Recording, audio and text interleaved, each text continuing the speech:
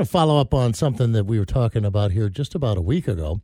About a week ago, there was an emu found wandering loose in western Washington, and they captured the bird, the large Australian bird, and they thought, we got to find the owner of this bird. They gave him a name, Elliott, over at the Kitsap Humane Society, and apparently nobody's come to claim Elliott the Emu just yet. We've got Mike from the Kitsap Humane Society on the line with us. You say this is a pretty special, pretty cool bird. He's a great bird. He'll eat right out of your hand. He likes getting his head scratched.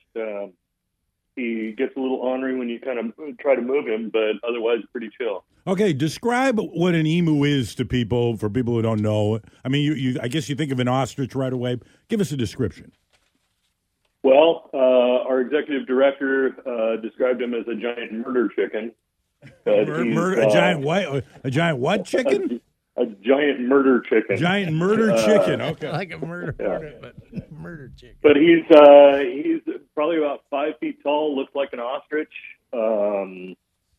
He looks perpetually angry. He's what we call a resting emu face. Yes, he's got resting emu face. Is it emu or emu? I think probably emu, but okay. I really haven't. I have no idea. Is he nice? Are they nice? This one is. I'm told that our animal control people have captured a couple in the past as well, and some of them aren't nice. They'll charge you.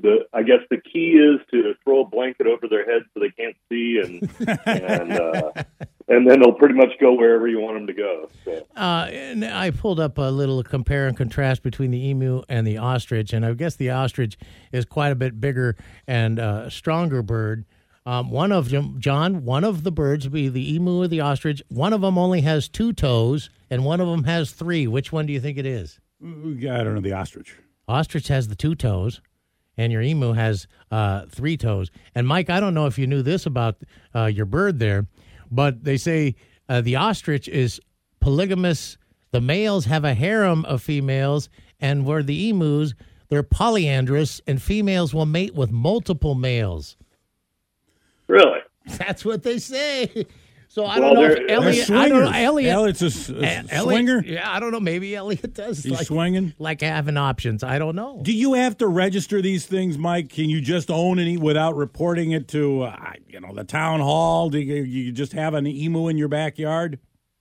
I believe you have to register them if they're within city limits. But we do have some folks around here that have some emus, and my animal control people tell me that there's a chance that there's a wild emu population in the Port Orchard Gig Harbor area. No kidding. Wow. Wild emus? Do they do okay in the winter?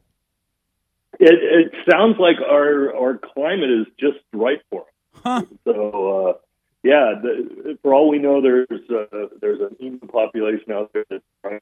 So. Well, what would it eat then? Well, their native habitat is Australia, so maybe they could. There's a lot of plants out here to eat, and that's all we were feeding him while he was staying with us. So the guy could go through a bag of lettuce in a hurry. So. Yeah. All right. So you're waiting on someone to come claim Elliott, and nobody, the owner hasn't yet. If the owner doesn't, will the animal be put up for adoption or something? Or yeah, it'll be put up for adoption. Right now, he's living out at the Central Valley Animal Rescue in Holstein, simply because they've got some other emus and they're better equipped to handle large animals out there. We're mostly about dogs and cats and rabbits and things like that. That must have been the biggest animal you've ever taken in, wasn't it? No, actually, we've worked with the same animal rescue with a couple other animals. We've got a large animal barn here where we take in random livestock. Things like that. We've had some horses out there, and we've just last month or towards the end of the year, we captured a wild pig that was running around eating people's Christmas decorations. It's never a dull day here at Kitsap Humane. Well, somebody's got to know who has whose emu this is. They've got to know. You would think so, right? Yeah. Well, you do good work over there at the Kitsap Humane Society. In fact, we've been over there. We rehomed one of the goats that you had there about 5-6 years ago. Our little goat Ginger. Oh, really? Yeah, came out of there. Oh. We went over there and picked her up, brought her home in like a dog crate on the ferry and everything, and she's been happy ever since. That's terrific. No, we come back out and visit us again. We've got a lot of cool animals out here. A lot of great dogs right now. It's a pretty great place to be. I appreciate all the info on Elliott the Emu from the Kitsap Humane Society. Thank you, Mike. All right. Thank you, guys. Thanks, Mike. Let's get Elliott home, man. Somebody listening to us out there, they know whose emu that is, who that belongs to. So if you do, get a hold of Mike and bring Elliott home.